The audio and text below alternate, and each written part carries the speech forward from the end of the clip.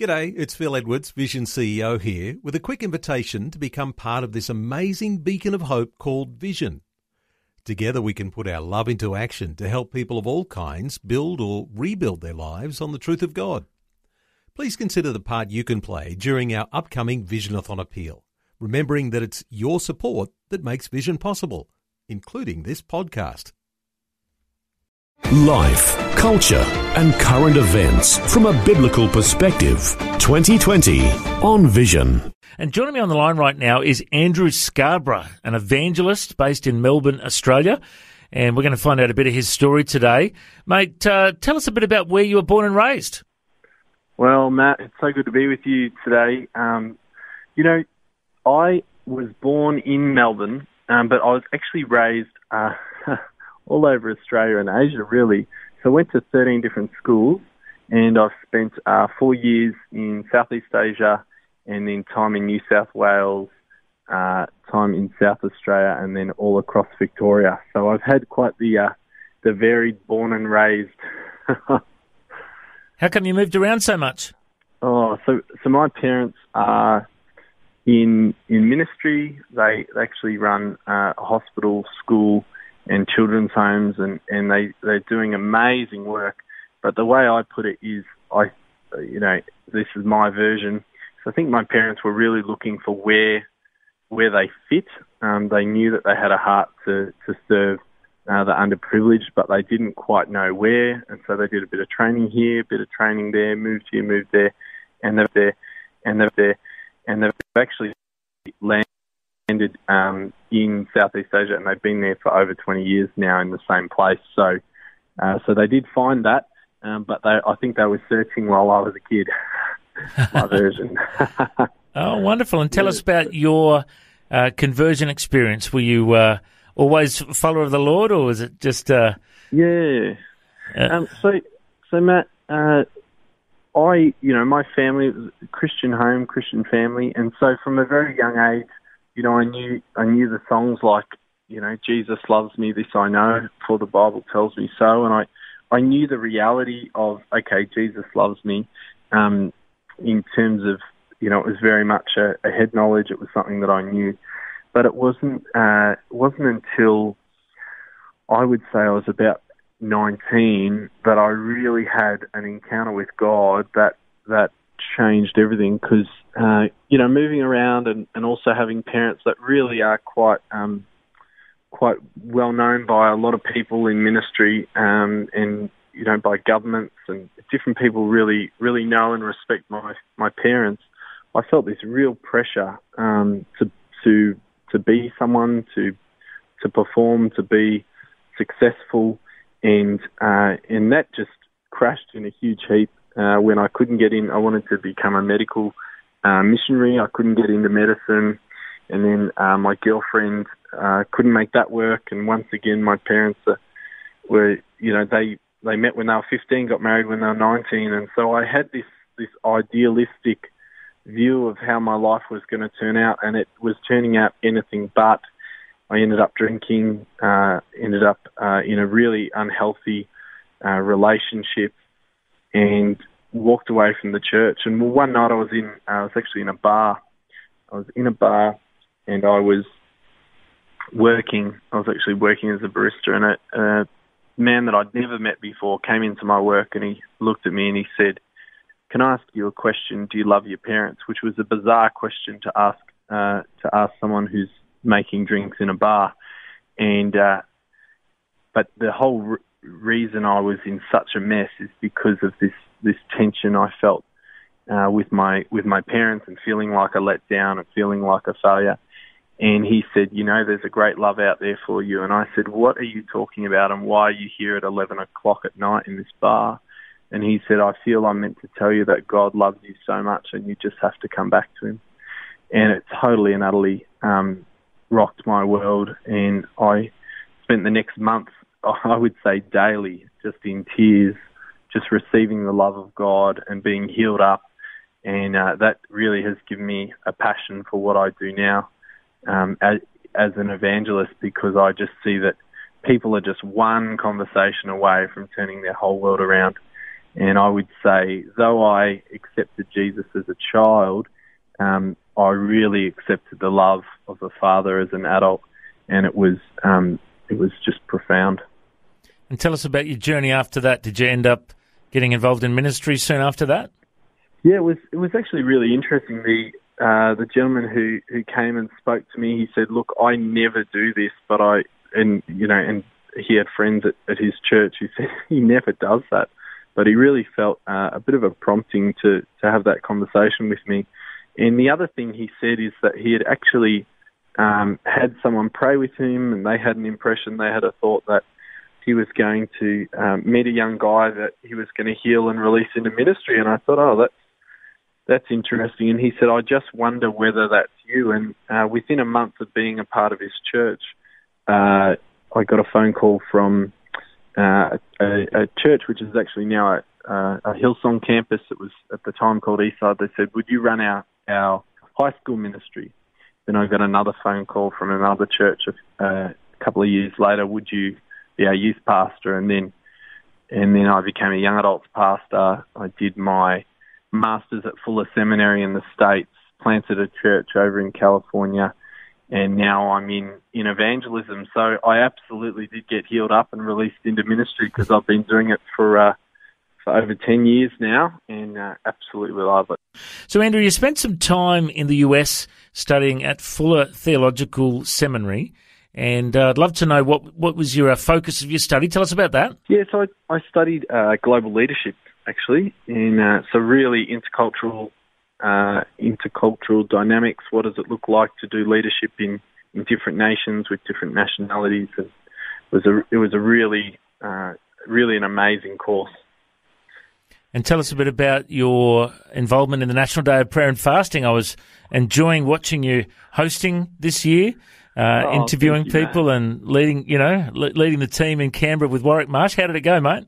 Oh, it was fantastic. Yeah. So after spending time in the States, we came home, and one of those things that just kind of happened in being here and having a heart for our nation is I got connected to the National Day of Prayer and Fasting, and I'm so thankful for Warwick. And we did a full day on the Saturday out the front of Parliament House, and just really lent into praying for our nation. And anyone that's listening this would know that we are living in very interesting times, and we need prayer for our nation. And so it was such an honour to be able to host that. I know often, Matt, you actually host that, and so it was an honour to be there. And as you would know, there's something very special about praying right at our in our nation's capital at the Parliament House, and really declaring that Australia would be a nation that would love Jesus and follow Jesus. And so, yeah, it was, I would say, honestly, one of the highlights of my short 32 years on the planet. Yeah, well, I really enjoyed watching the live stream. I was unwell and couldn't be there, and it was great to see a young gun like yourself taking over, and it's so inspirational. I think there was like 80-something locations around Australia, and you were on Zoom, which is like Skype, you were zooming into Brisbane and Perth and Toowoomba and all over the place. What a great picture of unity, seeing churches around the nation praying together, hey? Yeah, it was truly profound, and I would encourage anyone who hasn't been involved yet to really look into the National Day of Prayer and Fasting. I think they've scheduled it for the 2nd of February next year, and there's regional centres all around the country that you can actually come together. They stream it online, and I really do believe in that verse that if my people who are called by my name will humble themselves and pray, I will hear from heaven and I will heal their land. Forgive their sins, heal their land. Like, it's just, I know I'm not quoting it word for word, but that the reality is, if we'll humble ourselves and pray, I really do believe that the Lord will do a great work in Australia. Yeah, absolutely. 2 Chronicles 7:14, a powerful verse at the heart of that movement. And Of course, we're in the middle of the 40 days of prayer and fasting in the lead up to Easter. Yes. I love the fact that they don't just have it as a one-off event, but it's a lifestyle of prayer and fasting, isn't it? It is, absolutely. And we're preparing to run an event down in Melbourne on Sunday night. And that's been our call. You know, we've been saying to people, we don't want the National Day to be a moment. We want it to be a movement of prayer. We don't want the 40 days even to be a moment, you know, a 40-day moment. It needs to be a movement. It needs to be a lifestyle of prayer, and that's what we're going to tell folks that gather in Melbourne on Sunday. We're going to say, this has to be a movement of unity, of humility, and of prayer. And as we pray and also as we evangelise, as we share our faith with those around us, I really do believe that we can see, and I dare say we are seeing, a shift in Australia. Brisbane just, I believe, this week has appointed their first Christian Lord Mayor. And so this is an amazing time that we're living in to see these on-fire Christian Lord Mayors, Christian Prime Ministers, and something's happening in Australia, and I'm very excited to be alive in these times. So, Andrew, you spent some time in the US and were planting a church over there, which is one of the craziest things to do, planting a church. It's a very difficult job. Tell us how it went. Oh, I'll tell you how it went. Oh, dear. It was, you know, I describe it as the hardest, best thing that I've ever done. You know, the statistics show that church planting is now the number one way to reach, you know, organisationally, to reach people for Jesus. So it used to be crusades and mass events, and now it's actually church planting, with crusades being second. And so I have such a heart to reach the lost for Jesus. You know, I you know, when I sing this, there's this song that says, "What would I have done if it wasn't for Jesus?" And when I sing that song, I think of myself in that bar, and if it wasn't for Jesus. And so we church planted because we just wanted to reach as many people for Jesus as possible. And California is an interesting place because there's a lot of, you know, people say California and LA is like the land of the beautiful people, but if you scratch beneath the surface of what is often a very well manicured life, you'll find that there is a real need, there is real hunger. People are really, really in need of the gospel. And so we planted a church, but how we did it is we did it through neighbour-to-neighbour interaction. We did it by hosting neighbourhood barbecues out of our place. And we actually had, within a year or so, we had about 70 different people coming along to these barbecues, and these were neighbours that had lived next to each other for years. One guy said, "I've been here for nearly 20 years and I've never had a meal with any of my neighbours, and now I've had 10. And so we really moved into the neighbourhood as we saw Jesus do. He came here and he just began to get to work, and that's what we did. We moved into the neighbourhood and we began to get to work, and it was an amazing, amazing time. Sadly, we actually lost our visa, had to leave the States at short notice, and we talked with our team, and they decided that they wouldn't continue the church, mainly because the entire core team, us included, had either just had a baby or were about to have a baby. And they just said, we don't know if we can carry this.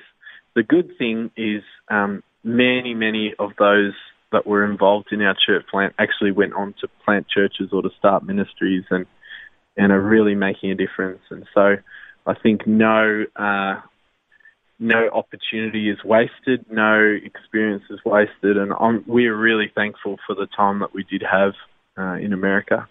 Wow, inspirational to hear, mate, and it's a pity Donald Trump couldn't have helped you out with that visa. You know, he could have sorted things out for you, hey? I know. Tell us a bit about the next part of the journey. How did you get involved with Youth for Christ? Yes, so, you know, my wife and I, we always say our vision really is to reach the lost and revive the found. We want to preach the gospel to as many people as possible in any way we can. And so we like you said, you know, we did work with TBN We were very involved in Awakening Australia and that event, and just recently had a call from Youth for Christ, and they're looking for a national ministry director, and the idea being that I would, coach and lead and invest into their team across the nation, so that we can see more young people reached for Jesus in Australia. And so just totally fit in with what our heart is for. And the evangelist is an interesting position in the church these days, because often it used to be that denominations would employ evangelists, but now evangelists are a little bit freelancing. They're a little bit like that. And so, we're doing 2 days a week with Youth for Christ, investing into their team, and then we also run other ministries, our own ministry, and write books and all of that. But Youth for Christ, my hat, that ministry is just stunning. Yeah, I have been so impressed with their heart. I've been so impressed with their, they have a real vision to go after the lost sons and daughters. I was talking to their CEO, Cindy McGarvey, and she says that if you want to look at what the Lord is up to, you can get a fair hint. She has a military background, so she thinks this way. She goes, you can get a fair hint at what the enemy is up to. And we're seeing the enemy go after this next generation, go after our youth in particular, in their identity, in who they are. And so Cindy is really launching a counter-offensive, of saying, right, we are going to get this next generation for Jesus. And I love what Youth for Christ are doing. It's a real honour to be a part of it. That's wonderful to hear, mate. And I just love the fact that the Lord has raised you up to reach out to people all across the nation. If people want to find out more about your personal ministry, what's your website if people want to go and check it out? Yes, so if people go to awakenthevalley.com, so awakenthevalley.com, that really has links to everything that we're doing, and we'd love to have people check that out. And a huge part of our heart is to equip and to raise up evangelists and revivalists. And so anyone at all that might be listening that says, look, I have got a heart to reach the lost. I want to get into my neighbourhood or into my local school or on the streets or however it looks, even online evangelism. We'd love to hear from you and just help you. Maybe your church needs some evangelism training and just a bit of a revival in that area. We'd be more than happy to serve. That's what we do. We serve the body of Christ to reach and revive. And so it's such an honour. Wonderful, Andrew. It's been great to hear your testimony today and see what God's doing in your life. I reckon you're a history maker. Thanks for joining us. Matt, you are too kind, and I bless you in everything that you're doing in the media, in Australia, and as a pastor. Thank you so much for having me today. Before you go, thanks for listening. There's lots more great audio on demand, or you can listen to us live at visionradio.org.au. And remember, Vision is listener supported. Your donation, large or small, will help us continue connecting faith to life for hundreds of thousands of people across Australia and around the world. Learn more or donate today at visionradio.org.au.